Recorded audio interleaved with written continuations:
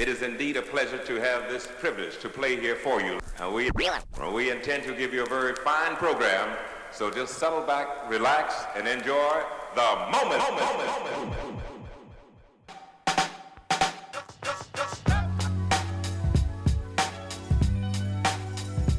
Hey, what's up, everyone? Welcome back to Mic Up, an unapologetic podcast about area activism based right here in Charleston, South Carolina. I'm your host, Mika Gadsden.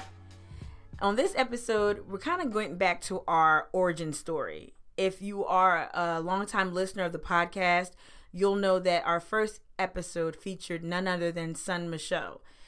We visited with Son as he embarked upon his journey at Harvard University.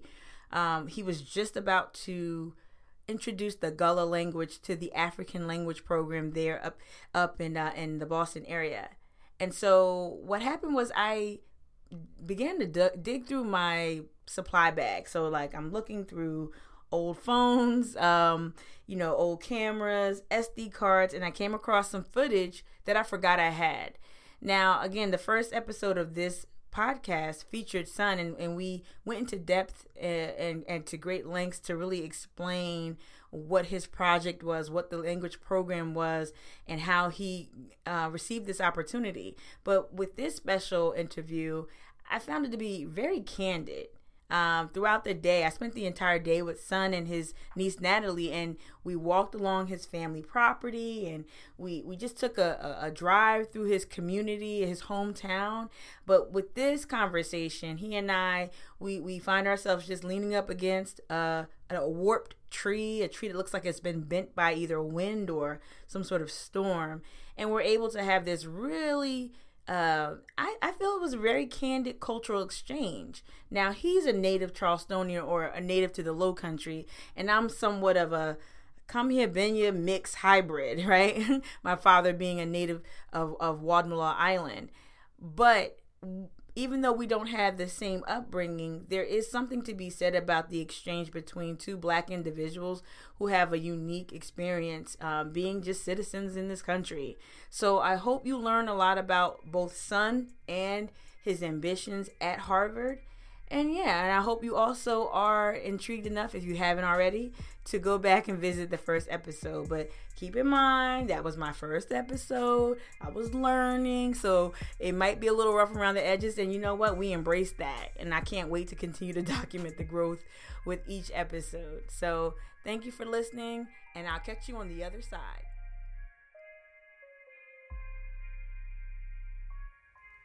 So, Son, being here and being home, I want to know how that might play into, or how does that feed you at your next station, because you're about to embark upon something monumental. You're about to teach Gullah language at Harvard.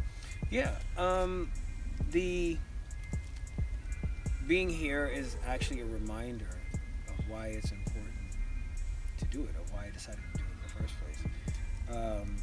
Because I actually waited until I had completed a semester before telling anyone. Really? And so not only am I about to do it, I'm actually about to do it for the second semester. Oh, so you've already, it's just now making waves and headlines and wow. Yeah, okay. Because I wanted to wait, and it was so important. I wanted to get it right. Mm-hmm. I wanted to have answers to the questions that would inevitably be asked, and not just have promise and hope, but actually have results. Wow. And answers that I could show it not only can be done, it has been done and will continue to be done, so that people can have a greater respect for results than desire to do a thing that hadn't been done before. Wow. And so being home reminds me of why I did it in the first place. For many of the vocabulary words that I come up with, many of the phrases, many of the colloquialisms, most of them actually, are things that I heard every day, things that I heard from my parents, things that I heard from my father. My father I gave a portion of the exam to my father, and and my niece was there, and he aced it. Wow! Wow!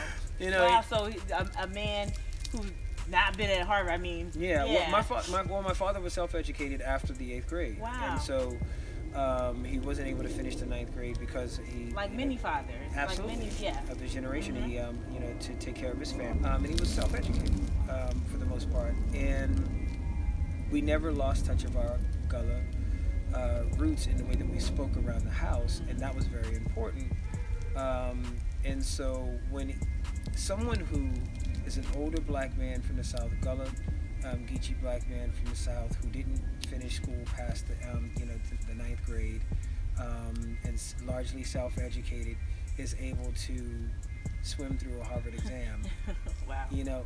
Because it goes to show how important cultural bias is to the way that we're measuring intelligence in these schools. Right. So even like someone from the outside could say, "Wow, they're teaching this language, at Harvard," and I put up air quotes as it may be to them it's language, right. To us it's literally or even reduced to pidgin or something that's not. The Gullah is much more than that. Yeah, and that's the thing is people mistakenly call it a pidgin often, and it's not a pidgin. A pidgin is basically a melange of different languages that are put together in a sense like a slang or a very casual sort of language that take two fully adult languages and blend them together. Like Spanglish, I think, or loosely, or something of that nature. Yeah. But a Creole is a fully formed, mature language of its own that involves components of different languages, but it in and of itself is a different language. Now, the origin of Gullah started out originally as a pidgin, where you have West African languages with English, where these people had to communicate with one another. But ultimately, once it got here to South Carolina and off the coast and Barrier Islands in secluded areas where the enslaved people had the privacy and the space to be able to speak amongst themselves without white intervention, that's when it started to grow and mature and evolve into the Creole that it is now. Wow. And that's something that allowed us to be able to be essentially bilingual in the sense that we could speak our own language and also speak the language of those who had us in bondage. And one thing that I want to add about that is that I know that a lot of people think that teaching Gullah to Bukra them is like now wait, what the Bukra them? Bukra is a term that Gullah people use for white people. Okay. And okay. So people think you're teaching it at this elite university, this Ivy League institution. This is not where Gullah belongs. Like and that's the thing is it's two parts to that where they have it envisioned. Me just teaching to purely white, affluent, rich kids, Gullah, and they can't even imagine, like, first of all, how does this even make sense, and why would they do it, and it's a general course, but that's not really how it works. Right. I mean, it's a course that is taken upon request for academic reasons, not just a general course that everyone would be taking as a mandatory class. So it has to fit into a specific curriculum and an objective. Yeah, there's an objective. There's some sort of component where it's necessary or needed for something, and not just something that people take just out of curiosity. It's not an elective. Yeah, at this level of your education, you don't just take classes out of fancy. Right. Is this graduate level? Is this graduate? Oh, okay. Graduate and undergrad, but as of now, I'm teaching graduates. Oh, wow. So it's not. You're past that stage of just kind of taking a class at the shrug of a shoulder just because you kind of want. Right. I need to fill in some credit hours. Right. Exactly. Absolutely. And so, but the important thing about that though is that it's not the word. Okay, it's not the literal word itself. Them understanding what we're saying as a word, they've always understood for the most part. The words that we would say, and even at Gullah Geechee people, if they were able to decipher the actual language, it wasn't the specific word itself, it was the meaning. That's where the code was. Okay. Because if we're all singing Wade in the Water, and the overseer knows the words Wade in the Water, it's not that now that he heard us saying Wade in the Water, they're going to be able to catch us trying to get away. It's because they don't know that that's what it means. Right. So we can still preserve the coded meaning of words, even if they know what the word is, but they don't have to know what the meaning of the word is in our context. If we maintain our narrative in our context, which is not something that I'm teaching, I'm not giving away ancient Negro secrets. Right. It's, Please don't. Yeah, it's not like that. But I think that's the remarkable part of this course is that you're introducing a language to maybe new audiences, but you're also speaking to its rich history in some ways. I know, so you get to not only tell the what, but the why. And I think that's important. Yeah. I think that's important because with Gullah, you need some historical or social context in order to be able to understand some of the turns of phrase. Right. And so, the example that I often use is the phrase, Sunday go to meeting. If you understand the term Sunday go to meeting, it's literally Sunday go to meeting. Right. And somebody understanding that phrase, if they do a direct translation of Sunday go to meeting to Sunday go to meeting, that literally means nothing to them. Like, okay, maybe on Sunday he's going to a meeting. Like, what does that even mean? Right. But in the Gullah community, if you know the importance of church and spirituality that has played in our culture, then you know that you typically dress in your best clothes for going to church. So that phrase means something totally different with that. So if I see you going to to an interview, and I said, "Oh, look at Mika Wayne, he's Sunday go to meeting at an interview." You mean you can get that job? Okay. I hear you now. I see you. Right. And what I'm saying is like, I see you wearing your best clothes to for this job interview. Right. Okay, I see you. Okay. And that's essentially what it means. Is like your Sunday best, but you need to know some social context in order for that phrase to make sense. But if you don't live in the community and you're not familiar with that social aspect of our phrases, all you'll have is the word, the verbatim translation, but not the meaning. So you mentioned earlier that you want something tangible, like when it's all said and done, and as you travel the country and you educate others on Gullah culture, you want something tangible. And I feel like this course, though it's an academic setting, it's a classroom, I feel like it is something that people can take away.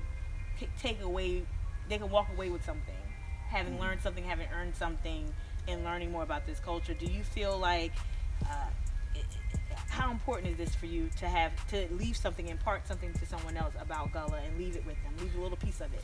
Well, one of the things that I like about what my director, Dr.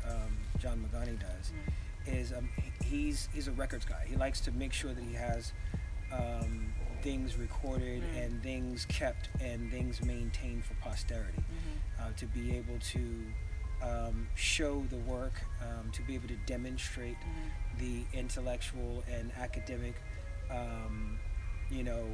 credibility of a thing by being able to show it again and again and again. Like that's essentially the scientific definition in a sense of a fact of being able to demonstrate it repeatedly, and in a sense that's kind of where you get a lot of your academic credibility from, is not if you can just do something as a fluke, but can you repeat those results, can you repeat that program, and can you do it again? And so for me the challenge isn't can I teach a Gullah class or Gullah course at Harvard, because I've already done that. It's can I do it again and again and again, and then leave something behind for someone else to take advantage of. Is this like a blueprint? Do you see, maybe, I don't know how far ahead you've thought about where this could go, because this is revolutionary, this is groundbreaking. Do you see this maybe serving as a blueprint for other institutions, like your historically black colleges or your community? Like, where do you see this course work going? I think there are some people who would ask, like, why not Howard, or why not Spelman, or some other. You've had that criticism. Yeah, I've had that, and to some degree, I'm not even sure if they meant it as much a criticism or inquiry, but the response is like, Harvard, why not Howard? Well, let's ask Howard. Let's That ask. simple. Yeah. You know, right. you know, I'm just as curious as you. Yeah, you know, right. why not? And you know? open, right? Exactly. You know, yeah, let's do it. Right. You know, you want Gullah to be everywhere, right? You don't. I want it to be normalized. Right. I don't want it to be bastardized. Right. But I want it to be normalized. Right. So do you feel like you're a steward of the culture? You know, sometimes I you know, compare stewardship to someone being a gatekeeper. You feel you're more of a steward of the culture, and not an ambassador, because that almost feels different. But you feel like you can take care of the culture and bring it to other places and stations, or? I thought that, and I still think that if I can do this, literally being myself, that's success to me. Wow. Success is if I don't have to put on airs, if I don't have to pretend to be something that I'm not, if I don't have to bump up and hype up my Gullah-ness, you know, if I don't have to put on a performance, if my Gullah doesn't have to be performative in order to be authentic. Wow. That's powerful. That's very powerful, because it is who you are. Absolutely. So you don't have to put on anything or have an affect that speaks to Gullah culture. It is who you are. Well, and it's like, you know, oh, well, how can he be the Gullah teacher if he ain't even talking Gullah right now? You know, most of this interview, you know, he uses standard English. But you're code switching, right? Absolutely, because it's instinctive, and well, not necessarily instinctive, it's conditioned. And it's how we navigate people of color. Second nature. Yeah. Absolutely. Right. It's second nature for us, because that's the world that we live in.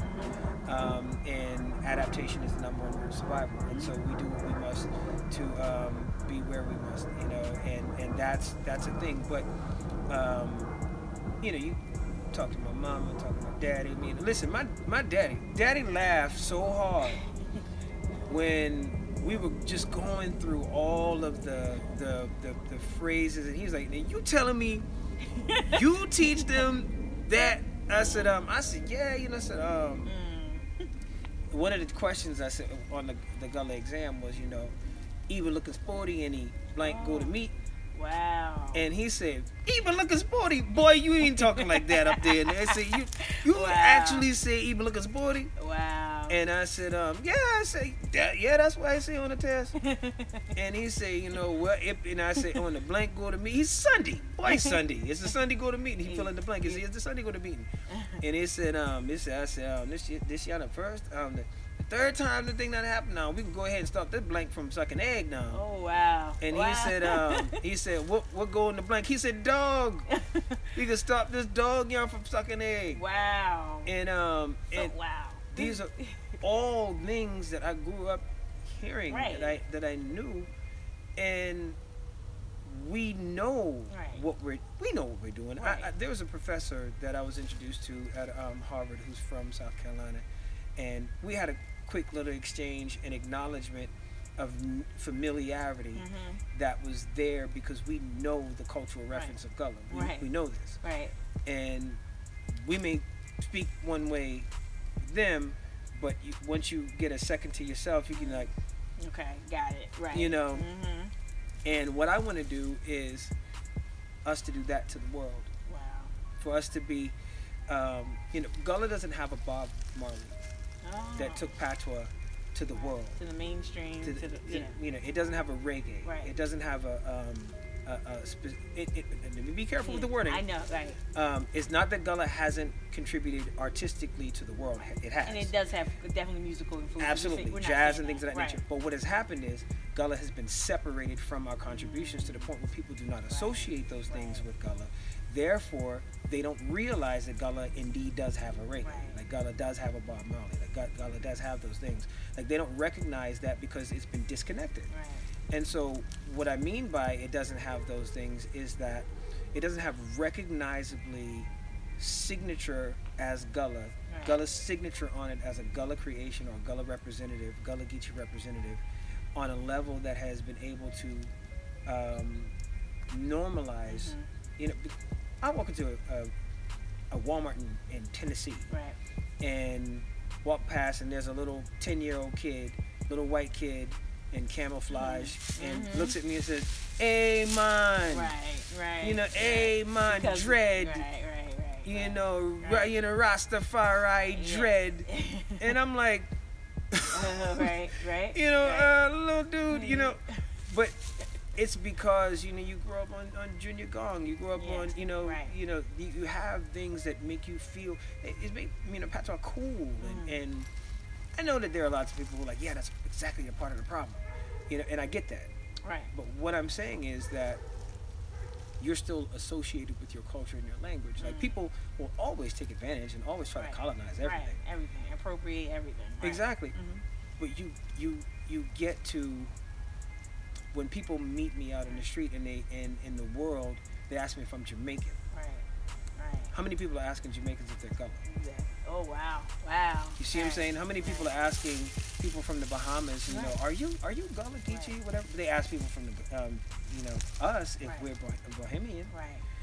And the reason is because their culture is still so closely associated with them that when people hear it or see it in effect, out in the world, the first thing that they do is associate it back to the people.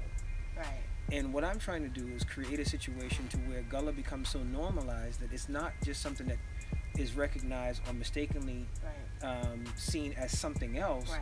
I want them to ask me, "Are you Gullah?" I'll know that I'm doing my job when someone says, "Hey, are you Gullah, Geechee?" And it's become just as much a part of American culture as George Washington or whatever type of caricatures we can draw up. But you want it to be just as common as some of the other things. Absolutely, because and a part of the reason that that's necessary is because a friend of mine told me a story about when I got down here. We were talking about the situation and that where the Gullah Goes to Harvard story had blown up. Right. Gullah Goes to Harvard. Yeah, sounds like a movie. Exactly. And so he was telling me that how his daughter's teachers had asked him, requested a meeting with him and his wife, Tim, to come down there and talk to them about their daughter's speech impediment and the fact that she might need some sort of special class or speech training or something like that because she wasn't getting the words right. Speech therapy or something. Speech therapy. Yeah. And so he went down there to see what the matter was, and they had her do a reading. And as it turns out, the speech impediment was that she was a Geechee. Wow. So she was speaking her native tongue. And they thought it was her having problems pronouncing the words. Right. Wow. And he, of course, had to go in when he realized what was happening here, and tell him there's nothing wrong with her, there's something wrong with you, because you live in a city where this is the indigenous language that been here first before people who talk the way that he talk even been here, and now you're trying to tell her there's something wrong with her, but it's something wrong with you because this shit been there first. Right. So now he was able to take that story and it going viral and becoming like such positive news and come to her and say, now you see, baby, that language that they've been trying to tell you that you couldn't talk in school is being taught in a school, Harvard. Wow. You see what I'm saying? Yeah. And so now in that instant, she's able to say, okay, so it ain't me. Right. Because it's not so much like, oh, well, we need Harvard to validate her worth. That's not what it was about. Her father and the mother and within herself, that was already taken care of. It was already reinforced. Yeah. But in a sense, it was like big bank take little bank. When Harvard was able to come in over their school and say, nah, this is valid, leave her alone. Wow. And I want to be clear that when I say Harvard, what I mean is the African language program under the direction of Dr. John Magani. Right. Harvard is a multifaceted institution with very many parts and components. And in this case, what helped to make this a reality was the fact that I was dealing with an African American studies program with African Americans in conjunction with Africans in the African language program, a very, very black, wing of Harvard that sees and respects and acknowledges where we are and wanted to give that the respect that it deserves. And sought after Gullah. They sought after Gullah and wanted to bring that into their studies, into their curriculum. Absolutely, and that's what's important is, there were so many discrepancies in the initial story that was put out by Charleston city paper, and one of them was a line that the course was the brainchild of the graduate student, which wasn't the case. Right. This course came about in part because I just happened to be in this line of serendipitous, intersection with a director who always had a love and appreciation and respect for language in general, and particularly the Gullah language, and wanted it before we met. He had wanted Gullah to be a part of the program, and finally had the opportunity to make it a reality. And there was this line where I said in an interview, which actually wasn't really meant to be a quote, but it was just kind of offhanded thing, where I said, "Wait, did I just get hired?" Well, what I meant by that was I had walked into the initial meeting with years and years of skepticism about based on how Gullah had been accepted in academia, how Gullah had been accepted in the scholastic system, and I didn't have any great expectations of what that meeting would yield, except that it would be a good contact and it would be a nice meeting, the start of a conversation, important conversation. And I love talking about Gullah. It would Right. always be great if I could, be a consultant or something on anything Gullah. I would love to do that. And so my surprise wasn't that I had gotten hired. My surprise was what me getting, recommended for hire meant, which of course I should also clarify that I didn't get hired on the spot. Right. I was recommended for hire, and I still had to go through a lengthy process to be able to say that I was officially hired. Wow. But at any rate, it was what the hire meant. That, wait a minute, so you're saying that Gullah's actually going to get the recognition and the respect that that I believe it deserves at one of the most esteemed academic institutions in the world. That was what surprised me, because I in an instant had to reconcile a lifetime of animosity towards the way that it hurt, towards the way I'm in literally a split second I had to reconcile, and it gave me closure on being forced to say tomato because I said tomato.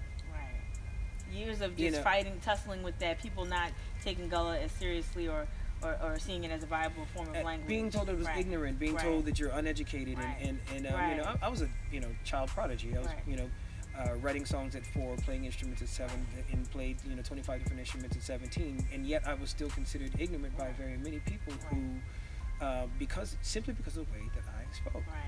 And in one bolt of lightning, it was like, whoa, wait, I have to reconfigure a lot of the way that I view this thing in an instant, because here's a man who had the vision and the wherewithal to not only see the value but say, you know what, I think this is worth further investigation. Let's bring this on and take a look at it. And that's what the surprise was. The surprise wasn't like, oh, wait a minute, am I capable of doing this? Like, I'm not some idiot that walked into my cousin. Hey, my cousin is the manager at Burger King. He said you can hook me up. You didn't get the Harvard hookup. Yeah, there's no there's no such thing. There's no such thing as the Harvard hookup. Well, I don't doubt by any means that you landing at Harvard was not a testament to hard work and to you knowing what you're talking about in terms of Gullah. So I think it's revolutionary. Do you view this as a form of activism? But I know you consider yourself, among being an artist and other things, an activist as well. Yeah. Well, I do think that it has the results of activism, even if in that moment I wasn't consciously thinking this is going to be an activist move. In my mind, after the fact, I start seeing the effect of it. I have, when you have an older sister that comes up and I'm in the store and they look in like, you're the one that you teaching Gullah at that school, isn't it? Right. Yeah, you teaching. I said, I said, yes, ma'am. That's me. I'm an Harvard student. And she give me the big old, big hug, and I said, you baby, you just keep on doing what you doing. You know what I'm saying? And then she tell me her story about, when she was young, and what she went through. And I've gotten so many of those stories. I've gotten so many people that have approached me because I'm here in Charleston when the story broke. I wanted to make sure that when the news broke, I was home. Right. and able to meet anyone who wants to talk, anyone who's an advocate or a representative, because there are a lot of people who have been putting in so much work in advocacy and representation over the years. They've paid their dues as advocates for Gullah, and not only Gullah, the culture, but actually the land activism to preserve Gullah lands and these families. And I wanted to make sure that I made myself accessible, available to them, to answer any questions, any concerns. And I think that all of their work in tandem with what you're about to embark upon, I think they all work together. Yeah. And I think that without them, without you, none of it would exist. So yeah. I definitely see them working together, not one working against the other.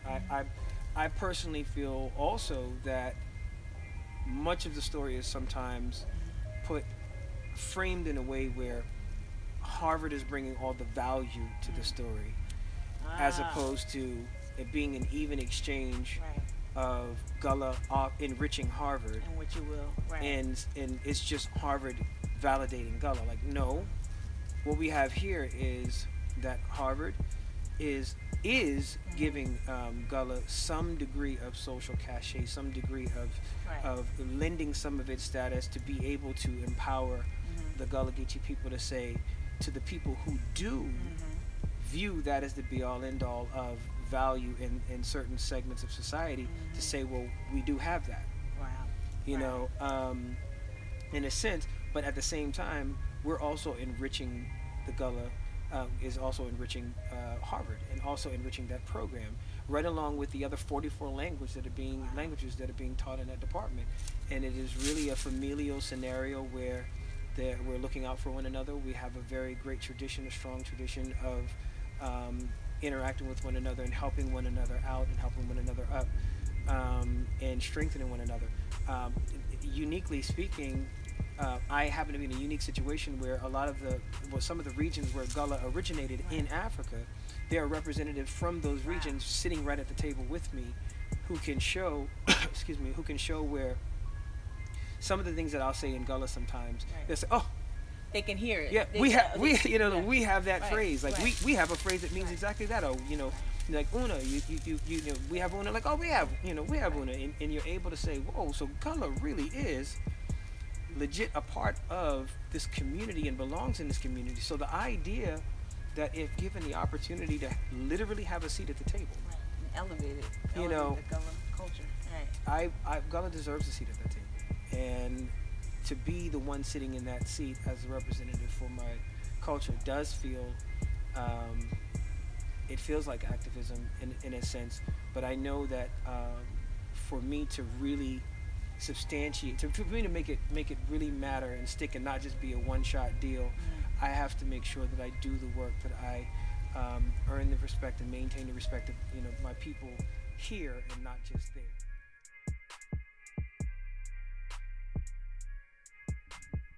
So I hope you were able to really learn something new from this bit of audio. Again, I found this. I forgot that I had this on an old phone, and I was so just blown away by what I heard when I went back and re-listened to it. It gives you a better sense as to not only who Son is, but what goes into his work. And I just think it's just a valuable conversation to have, and I encourage folks to start having these conversations with fellow creatives or with other creatives here. It's been an amazing weekend. This is Sunday at the time of the recording of this episode, and I'm fresh off the heels of an amazing concert event, one that I publicized many times in previous episodes, and it was my friend Benny Starr, a local hip-hop artist. It was his live recording of his sophomore effort, and it was held at the Charleston Music Hall. And when I tell you the cultural shift that I experienced last night, when I tell you that it was profound and it was complete and that it was very inspirational, I'm not overstating it, right? I'm not being, I guess, hyperbolic. I sensed a great shift. I think what both Son and Benny have been capable of doing is creating a cultural blueprint a blueprint where we can now kind of design our own destinies. We can create our own narrative and chart our own course the way that these two men in two very different areas or two very different avenues, the way they've done it. And that's what we need. Sometimes when we see change, when we see innovative voices emerge, or when we see something that has never been done before, like Gullah being introduced to Harvard University, we're oftentimes skeptical. And sometimes that skepticism, and I'll speak for myself, sometimes my skepticism comes from perhaps a little insecurity or also frustration. How many of all of you listening can identify with being trapped in a job or in a role or a task that doesn't speak to your heart, that doesn't push you creatively, doesn't push you intellectually or spiritually? And sometimes that frustration makes us look at other people's ascension a little different. And I'm not trying to introduce like bad vibes into this conversation about Son, but it's well noted that he did receive a fair amount of criticism from his own community members. And I'm gentle with my fellow Black folk, and Son is as well. And he mentioned it in the first episode. We love Black people, and what he said specifically was, he even loves what comes with that. And that's where I'm at with it, right? I'll never, or rather, I'll seldom throw away my Black people, no matter how flawed they are. And so I say all that to say, like, when you see another person and you see them beginning to ascend to higher heights, there's a lot of strength, and there's a lot to be gained from championing them on and rooting for them to succeed, because they're actually blazing a trail for you. They're creating that cultural blueprint for you that you can follow yourself. And like he mentioned in this interview, why isn't Gullah at Harvard? Why isn't Gullah at Howard or any other HBCU? Well, why isn't it? That question is a valid question, but the onus isn't on Son to create that or to answer that. The onus is on us. So if we see a deficit, if we see an opportunity for our culture to expand or to be taught, why not introduce it to Trident, or why not introduce it to CFC or USC or Clemson and so on and so forth? The sky's the limit. And having these conversations with so many creatives this weekend and revisiting this content, it just shows me that, what we can do is beyond our dreams, and it's just, let's just go for it. So I hope you enjoyed this episode. Thank you for listening. Send me feedback. In the show notes, you'll see all the ways you can contact me and stay in touch, and I hope you do. I hope that you grow with me. It's very important. And also, you'll find out about any maybe upcoming events in the show notes. I'll also encourage you to support this podcast. If you're listening on iTunes, please just rate and subscribe. And I'll see you next time. Thank you so much for listening. I love you all. Thank you. Take care.